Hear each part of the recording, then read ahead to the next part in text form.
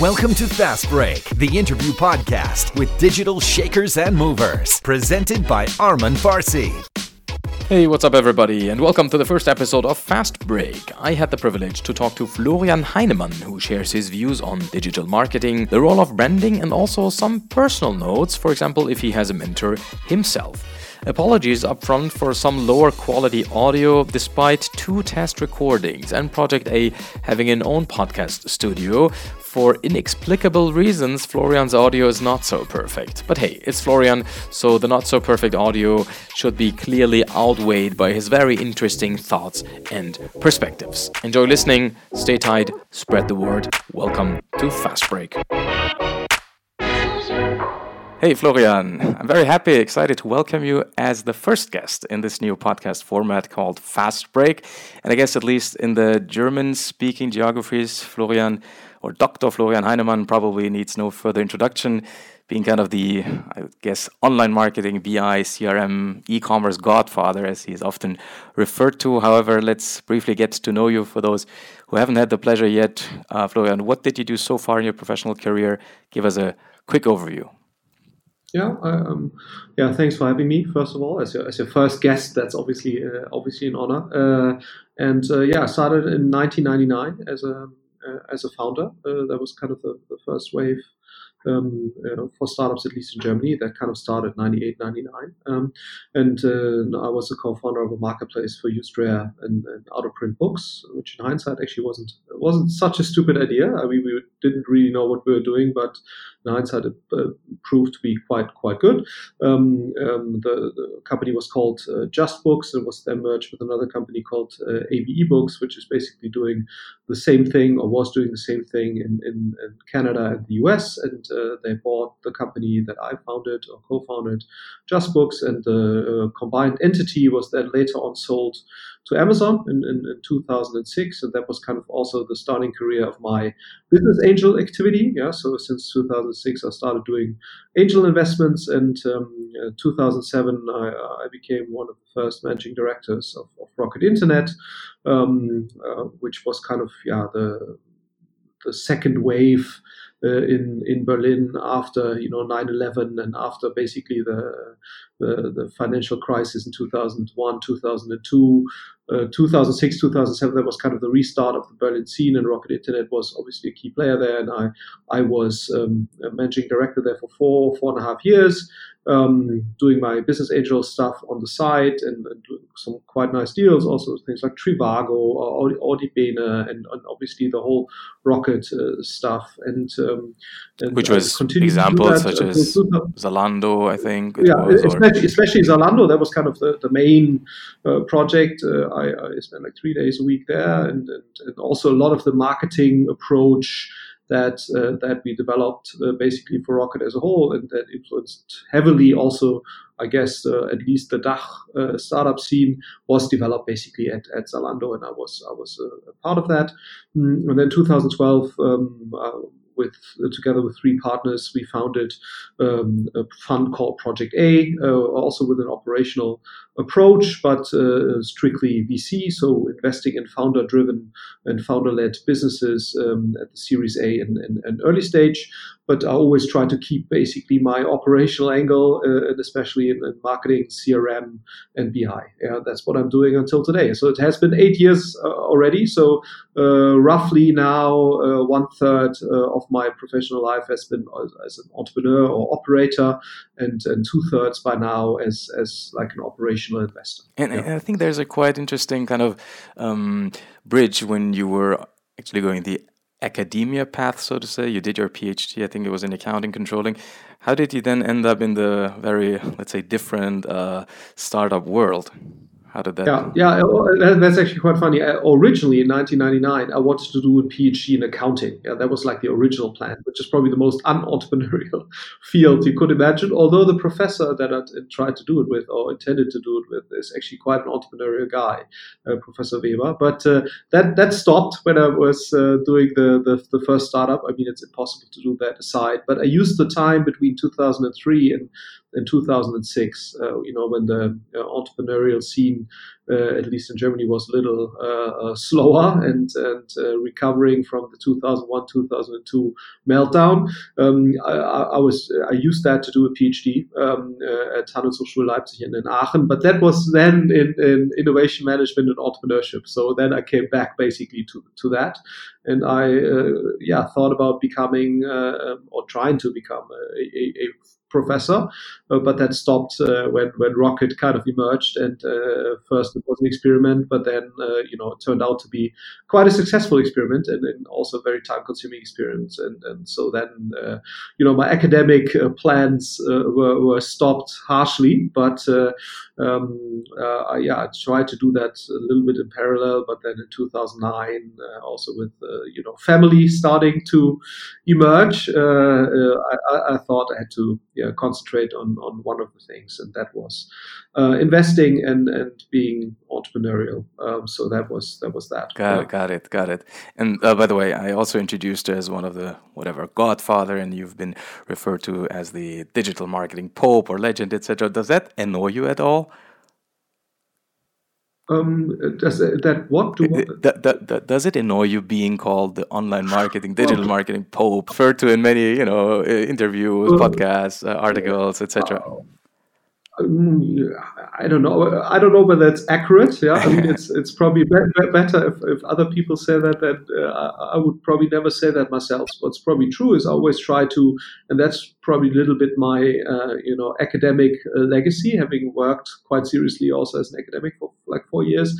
There you have the notion of impact. Yeah, so does your thinking impact basically others? That's like one of the biggest currency in academia, and you can see that basically by people citing your papers and taking your ideas and saying, okay, this is basically the theory of this person.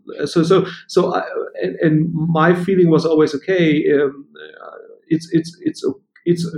I always had the feeling that I had some sort of impact, at least on the German-speaking scene, when it comes to things like attribution modeling and how to organize marketing teams and what's going to be the channel mix and these and how to combine branding and performance and I always and when you come from an academic background or at least influenced by this academic thinking of having impact, then I think it's a nice feeling actually if you think that, okay, I'm willing to share my thoughts quite openly. I've always been very much a follower of kind of an open source type mentality. So I never try to keep secrets of the thinking or of the approaches, but I always try to basically get them out. And so I think if you're willing to do that, and if you want to have impact in this kind of way, then I guess it's just a normal thing. If people pick up these ideas, or at least partially, then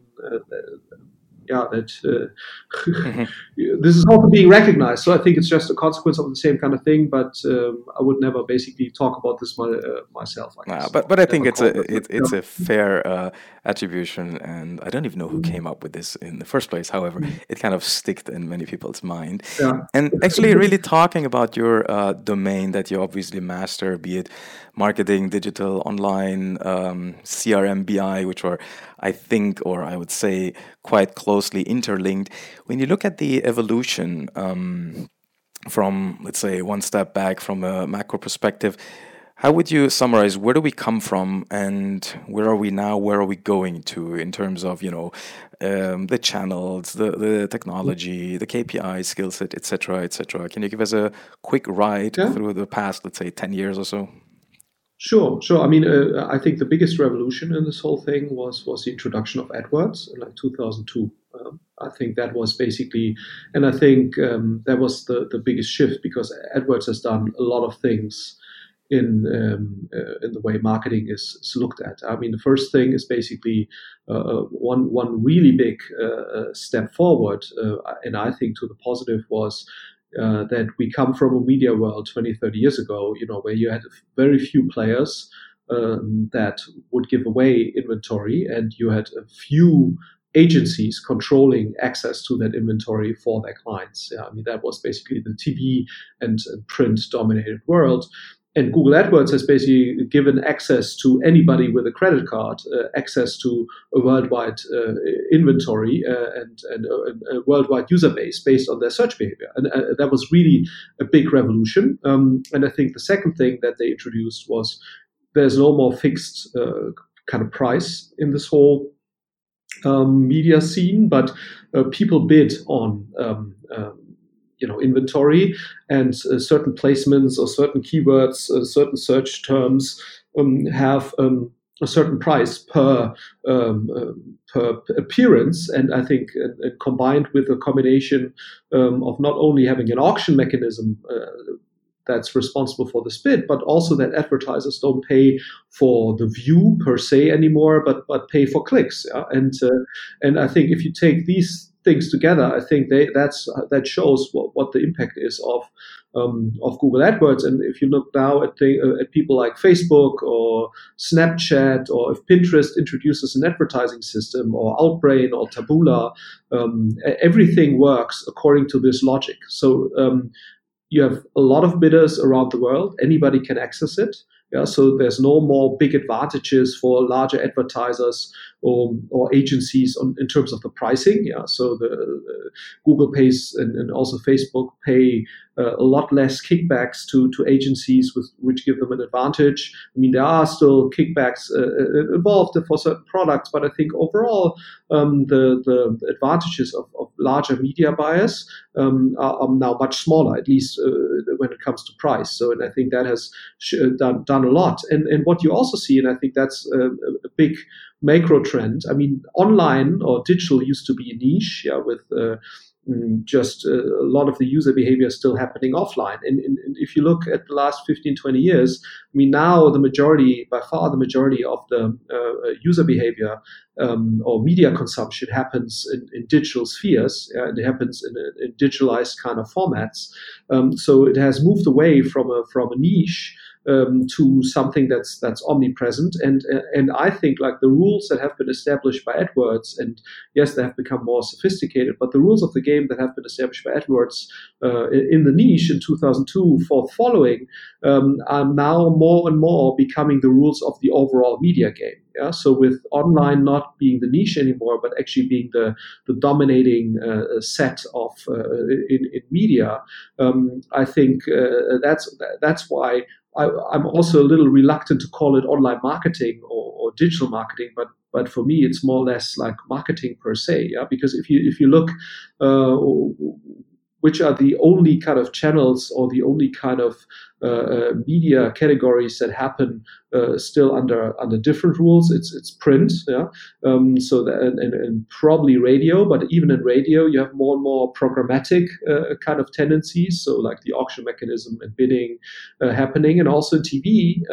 I think if you see what all media channels are working, or all TV channels or TV companies are working on, is kind of getting their kind of inventory and getting their kind of advertising programs shifted to a Google-like or an AdWords-like infrastructure. Yeah. So and technically that's not far away. And according to the statistics you see in the US, a lot of the inventory, some even say the majority of the inventory, also in TV, is basically auctioned off in a programmatic-like way. Yeah. So and that is and print is losing market share. Yeah. So it's becoming less and less relevant. So you can definitely say that in 2019, the rules that AdWords established are probably now the dominant rules of the media game, and there are some players that try to obviously slow that development down. Yeah, but I think the forces are pretty clear moving in this direction. And wouldn't you say that probably with the advent of Google AdWords, which is now 15, 16 years ago, the overall tendency towards a more quantitative skill set became very relevant? And then the question is, you just mentioned TV and other formats where the performance aspect is not so, let's say, easy or clear. How do you look on that, or what's your view on these rather branding-oriented channels where you don't have a typical, conversion that you can measure or any sort of performance or success metrics? Yeah, I think it's probably twofold. It's like on the one hand, you're right. It's probably being able to see the effects or the direct effects of what you do in terms of your marketing activities and see kind of an input-output relationship of a performance type of marketeer setting that's definitely more prevalent now than it used to be. Yeah, so that's right, and especially in AdWords, that's definitely the case. On the other hand, though, and I think that's what I always see like kind of as a renaissance of storytelling, and with the arrival of video and the relevance of video content, especially on all social platforms, whether it's Instagram stories or Facebook stories or on Snapchat and YouTube.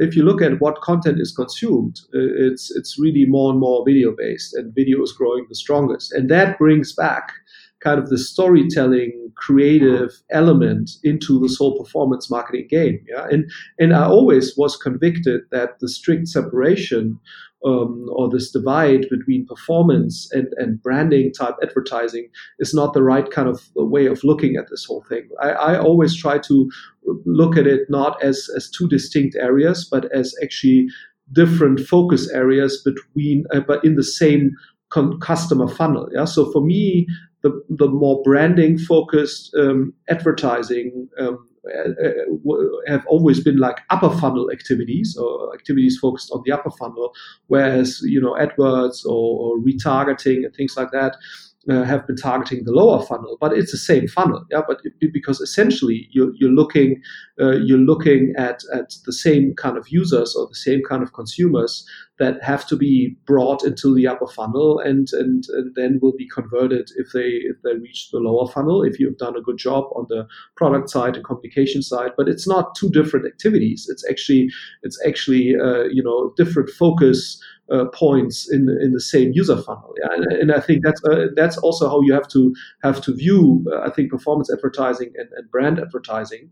So you need a certain level of upper funnel activity in order to build a large business. Yeah. So because otherwise, if you just take what's there and use performance focused advertising that's focusing on the lower funnel, you will never grow really big. And you can see that with all businesses that have been successful on a large scale. They've all been able to push people into the upper funnel, yeah, and in a successful way. I think the only thing one needs to see and one needs to understand, this performance type thinking or this ROI focused thinking on the direct advertising effect can only be done easily or more or easier if you have a direct to consumer business in whatever regard. Yeah. So if you are an FMCG company that still focuses on indirect distribution through some kind of retail partner, obviously getting the real in-depth understanding and substantial understanding of how the user funnel looks like, and not based on market research, but actually based on actual user behavior, is obviously a lot more difficult. Yeah, so because you're losing one aspect of the chain as it's carried out by the retailer. Yeah, absolutely. And as long as you don't have user level conversion data, which by definition only happens if you are at least partially the point of conversion, with whatever you're offering. If you don't have this final conversion point, it just makes things a lot more difficult, because if you just have a market research based understanding, the granularity of basically the understanding of what has actually happening, yeah, is not it's impossible to get that. And I think it's and I think there's certain limits to market research in this. Yeah, I think everybody who's been involved in market research knows that or is aware that there's so many biases, and it's you always get like an average kind of look at what has been happening, and so it's obviously a lot better to look at actual behavior of users in a realistic kind of context or environment. On the other hand, though, and that's the limits of the online world. in the online world, you see a lot of things happening, obviously, but you often don't know why these things are happening. Yeah? So you can basically observe certain user behavior, but often you don't really know the reasons why people are behaving in a certain way. You just know that they are behaving in a certain way, and that, on the other hand, that's where market research can help. But I think that's why I'm arguing also for other reasons, that even if you still convinced that an indirect distribution strategy as a company is okay for you and will be sustainable in the future, even then I would introduce at least partially also a direct distribution, just to improve your understanding how marketing and CRM actually works in a direct fashion. And really view this as an investment, because for many, I think, talking of FMCG and other industries, it seems to be quite impossible to make that a profitable business case. However, if you look at it from your angle as a learning experience, then it's quite obvious more an investment, or what's your take on that? Yeah, I mean, I think why is it not a good business case in many cases? Because the cost of distribution of lower end price products, it doesn't make sense to incur the logistics costs and things like that. That's true. But I think what you're missing, if you look at it this way, is that you take the given assortment, or the current assortment or the current product offering, you take that as a given. And I think that's a mistake as an FMCG. If you just look at it this way, I think you have to look at it basically, okay, if my current product offering or my current assortment of products does not allow or enable or support a type of direct to consumer relationship, then I probably need to think about how I can change the offering and complement it with services or whatever to make it viable. Mm-hmm. Yeah, now I'm aware that is not possible with all the products, with like probably, but still, I think you need to think about how you can make it at least partially, and I think Nespresso or people like that or companies like that are a perfect example. Yeah.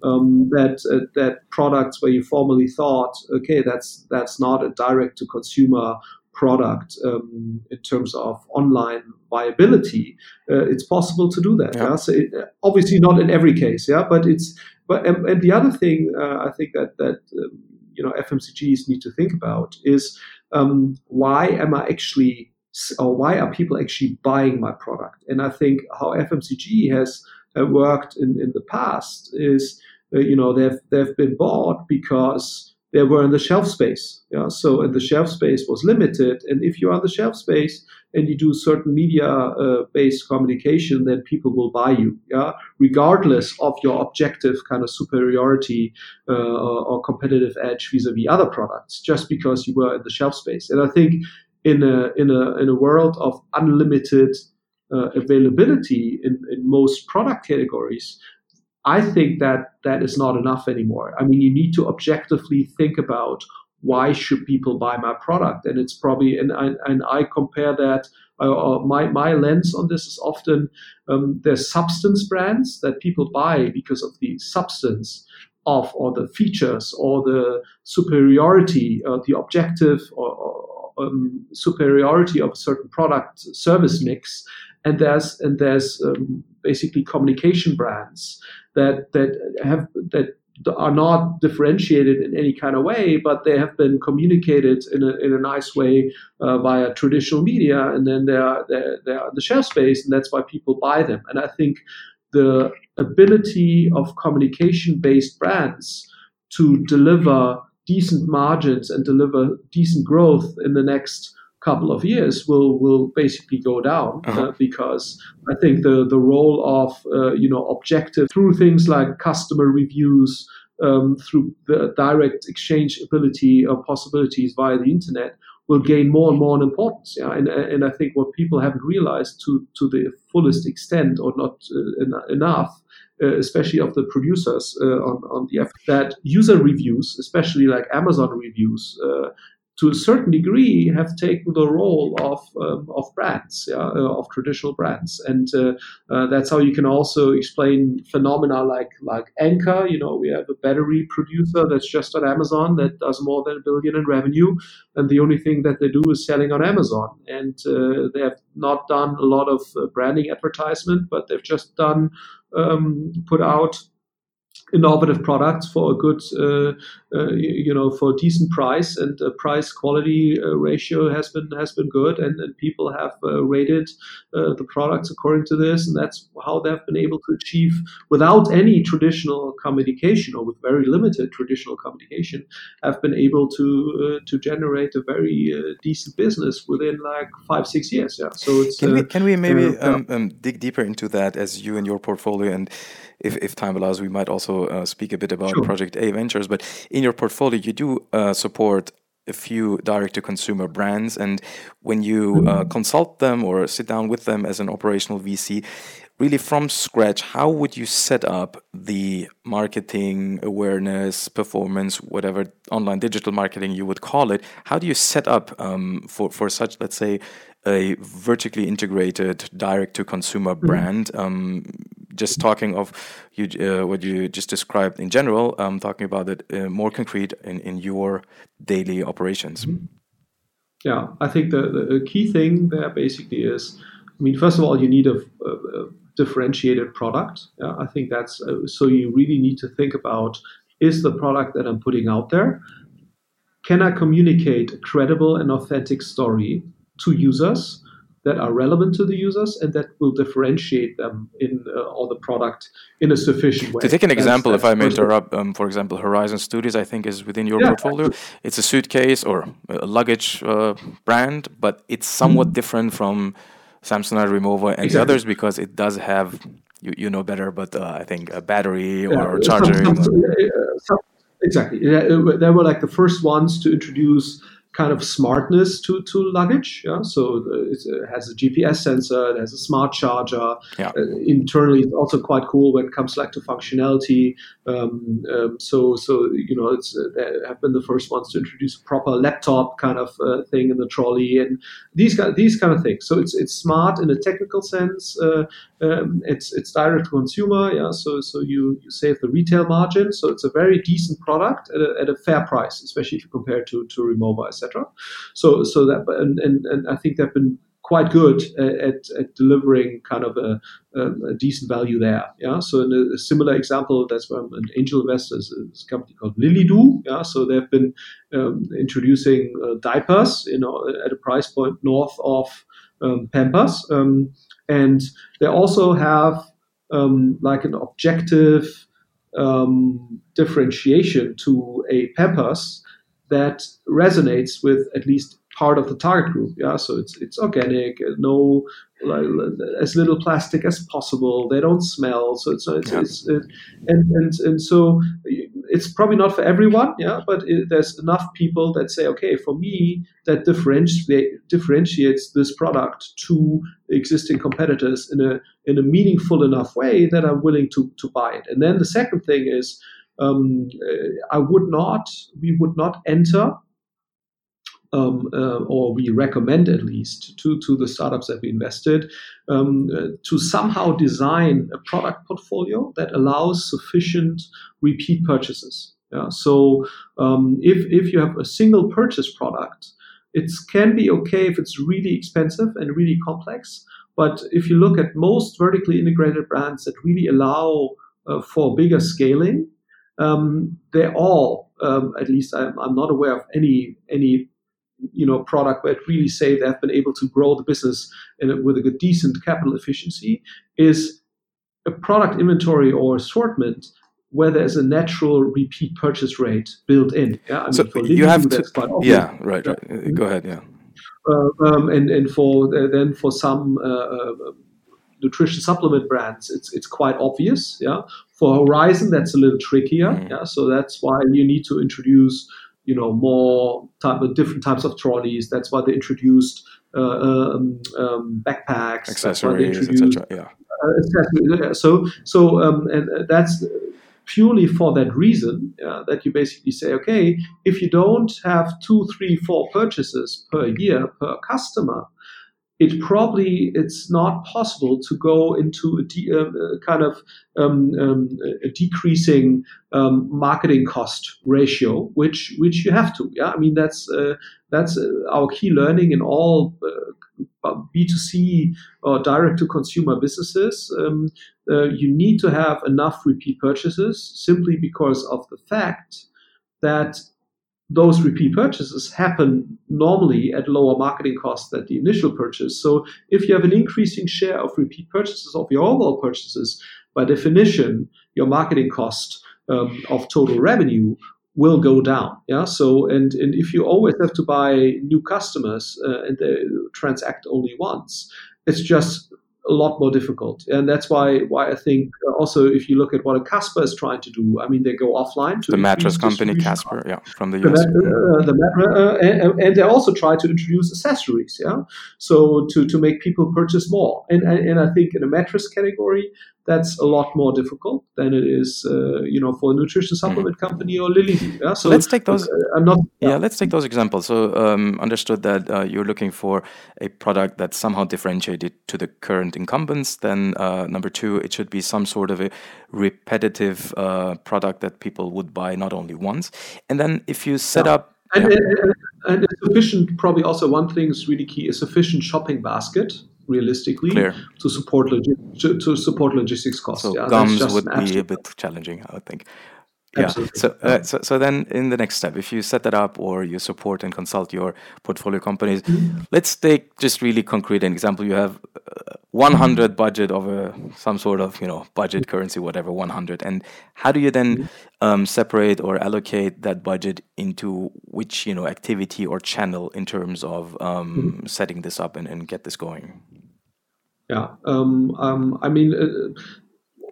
It depends a little bit, but what I would always start with, I would try to do some search, some AdWords, but that's always tends to be difficult, especially if you have a premium price product, because if you have search terms like, for example, diaper, the chance that as a Lilly you'll be able to convert or in a sensible kind of way people that have searched for diaper to a degree that you're able to bid rationally, so that you are placed number 1 or 2 or 3 in AdWords, is not very likely, especially if you have a premium product. What tends to be the case is if you have search terms, there's obviously the audience behind this is an average of the population. And the average of the population is not going to buy, so it's probably only the top 20% in terms of income that are potentially Lilly buyers. So I would still try to do some search, but I think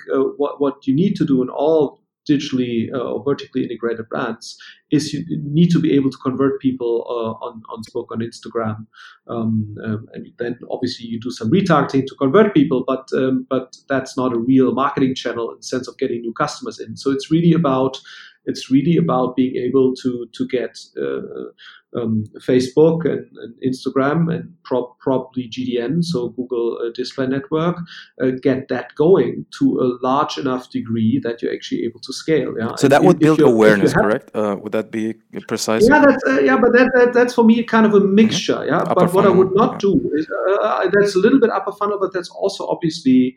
That also has like strong performance elements. But I would always start with like Facebook, Instagram, GDN, because if you are not able to spend a few €1,000s on that, if you do a video advertising or something, there's a clear indication that something is not right yet in your messaging, product, service offering kind of mix that allows you to scale further. So and I think that's a big mistake that often the FMCGs do.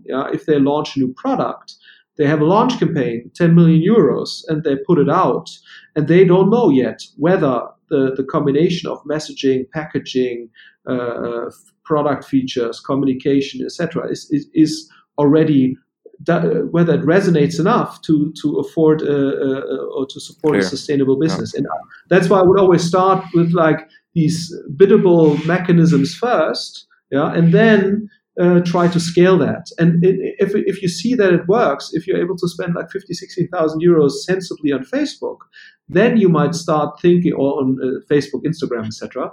Then you might start thinking about, doing a larger branding type campaign, or not branding in a traditional sense, but more like an upper funnel based campaign where you do like some YouTube stuff, or you go more aggressive on Facebook doing audience targeting, and you might even do TV. So if you really found the messaging and you say, okay, I'm really able to convert first purchase sales into repeat purchasers to a large enough degree, then I would start doing more upper funnel activity, because the chances that you will actually convert people that you push into the upper funnel in an ROI positive way, if basically the whole kind of experience, including things like CRM, including basically getting people into the repeat purchase behavior, if all of that isn't working at a little more lower funnel activity, like Facebook, similar audiences, or things like that, then it often doesn't make sense to move too strongly in the upper funnel. So I would always start in the lower funnel first, and then try to gradually move up into the upper funnel. And that's basically my recommendation. And then you grow as broad as you can go. Yeah, I mean that has been the characteristic of all businesses that have really been going through the roof, like a Zalando, or you see it also now with an About You. Why are they growing so strongly? Because they are able to convert people on an ROI positive basis, also because of the high repeat purchasing frequency. So the lifetime value is quite high, which again allows you to bid more, and then you kind of are able to grow your upper funnel marketing activity to a level that really gives you this kind of growth engine that you see in these hyper growth type companies. And I think that's something that you have to monitor really closely and mirror really closely and analyze, but that needs to be the ultimate goal. Yeah, and that's a good point, Florian, because it kind of sounds very straightforward when we discuss it, but I think whoever did that in reality knows that the actual doing of it can be somewhat tricky, as you said, monitoring, analyzing, getting all the data. Would you agree? And then how does is that something that Project A brings into the game in terms of the infrastructure, the knowledge, we try. Yeah, I mean that's exactly that. Yeah, because I mean. Because moving to the upper funnel will only work, and that is, I think, a key thing to understand, if you have a good BI infrastructure in place. So what does it mean? Something that can do attribution. You have a clear understanding and some kind of modeling of indirect advertising effects, because you will never be able to, if you just look at the post last click kind of activity on Facebook or on Instagram, you'll probably not be able to achieve the same kind of ROI level as you are on retargeting, or as you are on search, or all kind of lower funnel activity. And I think so you need a decent BI infrastructure and also the analytical skills in your company to be able to do this. So, and all these things need to fall into place basically at the same time. So you need the marketing CRM execution skill. You need a very good product that's objectively differentiated, or product service mix that's objectively differentiated. And at the same time, you need the kind of BI infrastructure on the actual hardcore data side and on the analytical side that's able to feed back the knowledge into the other two areas. That all needs to happen at the same time, and you need to be able to and willing to pre-finance the learning that you need to do. Because I often see that you see people that say, I tried Facebook. Or I tried Instagram upper funnel geared activity, and I spent 5,000 euros, and it has been a disaster. And I stopped it. So and what my learning is upper funnel activity. To get that going in a sensible way requires the willingness to invest six-digit amounts in media, and also into kind of the people analyzing it and building a deep understanding of it. Yeah, so you're easily the mix like mid-level six-digit amount of money you need to be willing to invest in just this to potentially get something going. And if you stop too early and basically give up, then you'll not be able to get this going in a proper way. And obviously you can also fail, yeah, because I mean there's obviously some products, no matter what you do, on the marketing communication side and CRM side and BI side, they simply don't provide this kind of scaling in an upper funnel. And what also a lot of people are missing, and I think that is something you need to invest as well, is the relevance of the creation side in the upper funnel. Yeah, and I think that's also something you need to understand. If you're just in a search arena, if you're just doing AdWords, the variance of performance that you will see, or the variance of user behavior, is also there, but the variance is much smaller than you will see in upper funnel activity. So the difference between the performance in decent or very good upper funnel activity and not so great upper funnel activity is just huge compared to not as good AdWords and very good AdWords type of activity. Yeah. So, and I think that is the key to understand. So the volatility of user behavior is much higher. And is that something you would say is rather a quantitative or rather a creative, qualitative angle when talking about the creation? You said, and that's a difficult thing. Yeah, it's both, because what you need to be willing to do as somebody that does storytelling or creation is appreciate the guidance that data can give you, also as a creative person, yeah, in guiding your creative activity. And that is something what you unfortunately see in a lot of people. They're either very strong on the quantitative side or they're very strong on the creative side. People that are very strong on the creative side and that are willing to be informed by data, and that they actually see that as a chance, that's not the prevalent mindset, unfortunately. Is it changing, you think? Yeah, I think so. I think so, and I hope so, and it has to. Yeah, because I mean, if you see what this is doing, I mean, that's exactly what they're doing. Yeah, it's like they have this creative process, and I think everybody would argue that what Netflix is doing, or also Amazon Originals are doing, is excellent work. Yeah, so in terms of content creation, you mean really the series, the shows, yeah. Exactly, in terms of content creation, which is much more complex, obviously, than if you're talking about advertising. But I think the principle is the same. Yeah, they have it all guided by looking at user behavior, by seeing which basically sequence within the new Amazon Original series is actually pulling people off, which makes them come back. Yeah, so I think Netflix and Amazon in terms of their content creation piece. They are really the masters, or are in the process of becoming the masters of having a highly creative process and have data inform that. Yeah, and I think the same kind of thinking or the same kind of approach needs to be prevalent also in communication, and needs to be prevalent in creative agencies. Yeah, and I think that's the type of mindset that you need. But if you come from a traditional creative world, that's not per se the thinking that you have. Yeah, they rather see, or they often see data as a limiting factor for your creativity, and not as a guiding or informing factor of your creativity. And I think that needs to change, and it will. And I'm sure that it will change. Yeah, because if you look at the new creators, yeah, and like the large influencers on Instagram, and which have like 6-7 million followers, they look at that data all the time, and they try to understand. Okay, if I hold the camera this way, what does it mean? How do I need to start the story to have less people drop off? And that's also because Facebook and also Google with YouTube are providing so much data to creators and put them in the hands of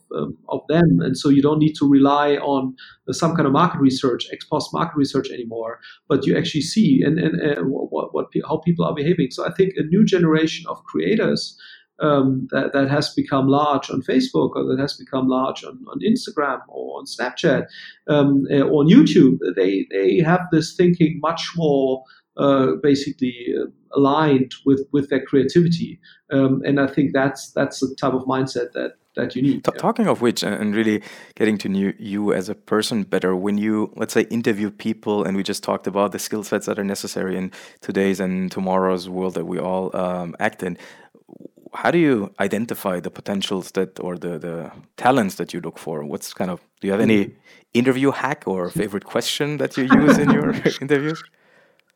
No, actually, not really. I think the big step that you need to do interviewing people is you have to, and I think that's often the problem in existing HR processes, and especially in larger corporates.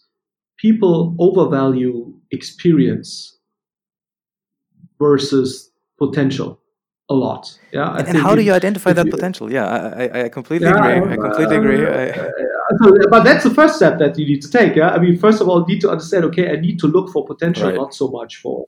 Yeah. So I think, and that's often and then the question is exactly, well, what is and I think you can see, and then the second thing is probably, okay, I'm not looking for a formal qualification that much anymore. So for me, it's more about what have people done in the past that will tell you that they might be able and willing to deal with this. And what I look at two things. One is quite easy. Yeah.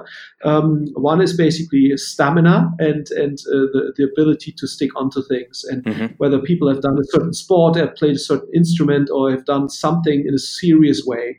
That's something that I like a lot, yeah, especially in entrepreneurs. I mean, that's not necessary for everybody, but I think the ability to do something intensively and with all passion and with endurance, that is, I think, a key skill when it comes to, okay, now Instagram is on the scene, or now TikTok is on the scene, and now I really want to get into it and understand it. And I think most people that are successful in the digital world, because there's nobody out there that can give you that knowledge just in a really explicit form. So you need people that are able to work in a way that they build their own implicit knowledge, try out things. So the factor of endurance and being willing to look at things in detail and stick onto it, that's like the key skill per se. And that's quite easy, yeah, because that right. I think you can see in the past. So that's thing number one I would look at, because if you don't have anybody, if people haven't done this or haven't demonstrated this, and they always switch every time, they've done nothing really serious,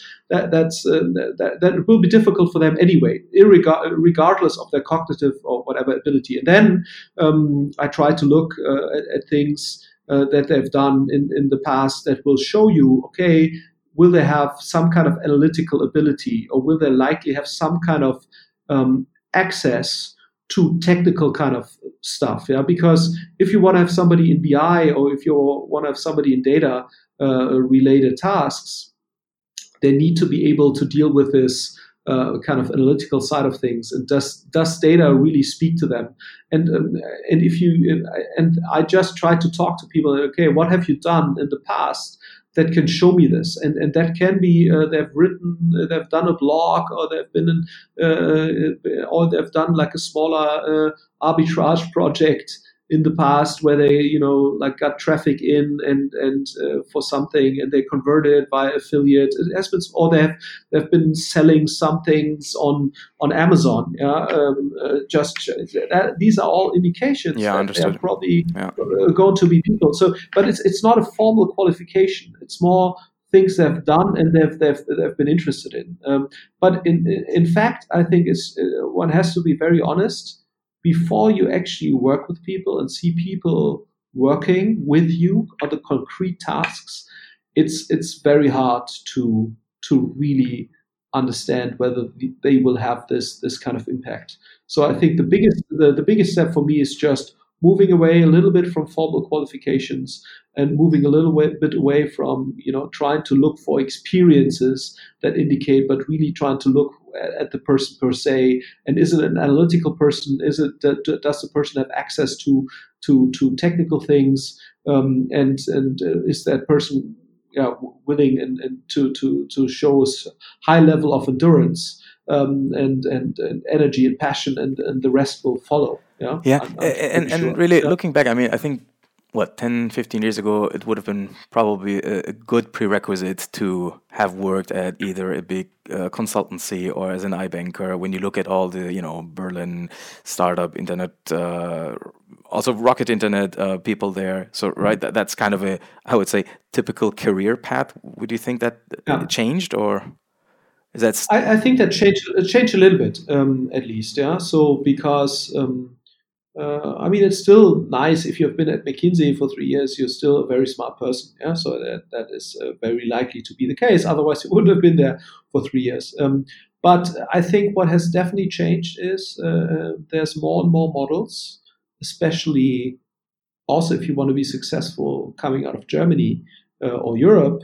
You need to think more in terms of B2B. You need to think more in terms of tech. Yeah, so I think the requirements in terms of a better understanding of technology, a better understanding of product as key success factors for a business have definitely become more very key thing. Yeah, and that's where these people that we just talked about are often very strong. But I think if you don't have, at least, I'm now talking just about like the founders that we look for. Our feeling is that the role of business models that have more technical depth and require more and that will require more of a technical differentiation. That just requires a different set of people in terms of more technical, more product focused, and not so much execution focused. And I think in that sense it has changed. That does not mean that the McKinsey people don't play a role anymore. That's not the case, because also in a tech-driven, product-based business, there are still roles for people like that, but I think the relative importance of them vis-a-vis the more technical, the more product-oriented people, and people that have a good feel for UI UX, and that has shifted away a little bit. So the relevance has gone down. So Florian, you have so much on your plate, right? You're a founding partner of Project A. You appear in a lot of podcasts. You're a very public figure as well. And just to understand, how do you do all this, with just the 24 hours that you have and all of us only have? What does a day look like in Florian's life? What time do you get up? Do you have any morning routines? How do you get through all this? The thing is my routine. First of all, it's a lot of focus. So in a sense, so I just concentrate on very few things, and that's basically Project A or the venture activity that we do, and my family. So apart from that, I don't do a lot of things. And if you have 4 children, which I have, which are also still very small, I think that's otherwise impossible to do that. Yeah. So and to many, that's already too much, I would think, right? Absolutely. So I get up at 6:30 because we need to leave by 8 o'clock to get kids to school, and that's basically. So I cannot read things or do yoga, because if you have a 3.5-year-old at home, 6:30. I know what you mean, Florian. I have the same experience at home. Yeah. Okay. You're just happy if you get out of the door by 8 o'clock. Yeah. So that's that. And I think a big kind of scalability hack for me is I have developed a lot of trust in others. Yeah? So I've kind of, for me, decided that we have excellent people here in many regards at Project A, and I'm completely fine with them taking decisions. I've developed a very low sense of control over others here at Project A, and even if things go wrong in a certain way, that's completely okay, because it's also part of the learning experience. So I've no problem whatsoever in delegating things that applies for, and also the same. So I trust in people unless they really proactively show me that they don't deserve that trust. Yeah, and I try to give people the feeling that it's okay to make mistakes as long as you just make them, only once or twice. And I think that's probably the biggest time saver. Yeah, so I talk a lot to people, obviously, and I have like 7 direct reports here at Project A that I talk to on a regular basis. But I hope at least that all of these guys have a lot of freedom to do whatever they think is right. And I try to be more like a mentor or consultant if they need me, yeah, or if they think I can add something to their decision-making process.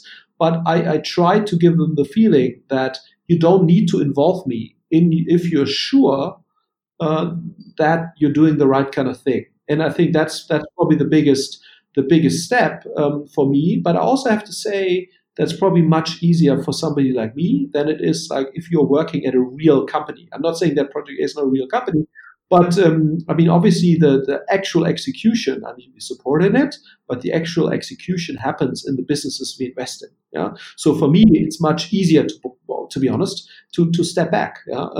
But I also realized for me, that's kind of, if I look at my personality, I think that's just who I am. I think I'm a better consultant, a better mentor to people, to entrepreneurs, than I am the hardcore executor that goes for the last bit in detail.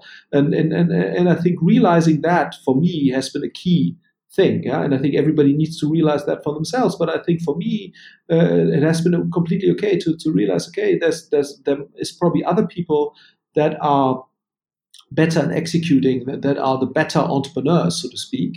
But I'm probably quite good at doing this, helping others to find their path and find good conceptual solution and approaches, and being a good sparrings partner. And I think that can also be a valuable role. So for me, that has been.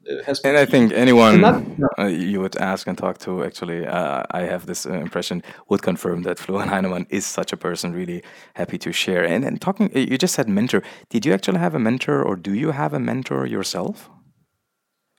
I don't really have a mentor in a broad sense, yeah, but I'm very people centric. So what do I mean by that? I draw a lot of, like, I would say, inspiration and ideas from what other people do and talk. It's not one person per se, yeah, but it's a variety of people in different situations. So I'm quite open to that. So I'm not basically saying, okay, this is my guru, XYZ, and I'm following what that person thinks. It's more, if I have the feeling that some person has something smart to say and some smart ideas in a certain area that I'm interested in, I'm listening to it and trying to draw my own conclusions from it. So I'm highly highly receptive to the signals that I'm receiving from others, and that's probably also a recommendation. Only because you think you are successful, that does not mean that you should be. I mean, I'm also sending quite a lot of messages. I'm aware of that and sending quite a lot of content, but I'm also very receptive to what I see, and also regardless of hierarchy levels or whatever. So I wouldn't say I have like one mentor, but for most situations I have a mentor-like person. Probably in most cases without that person knowing that he or she is this, where I'm drawing basically my certainty from to take a certain decision. Yeah, so it's probably more that than like having the one person that influences me. Yeah. Very, very interesting, Flo, and I think we could talk for hours, and I hope there's another occasion where we might be on recording or not, but I guess you have to run, and that gave us a very interesting insight, a very honest insight into how you think also in terms of marketing, what Project A does, and of course, who Florian Heinemann himself. Thanks for having me, and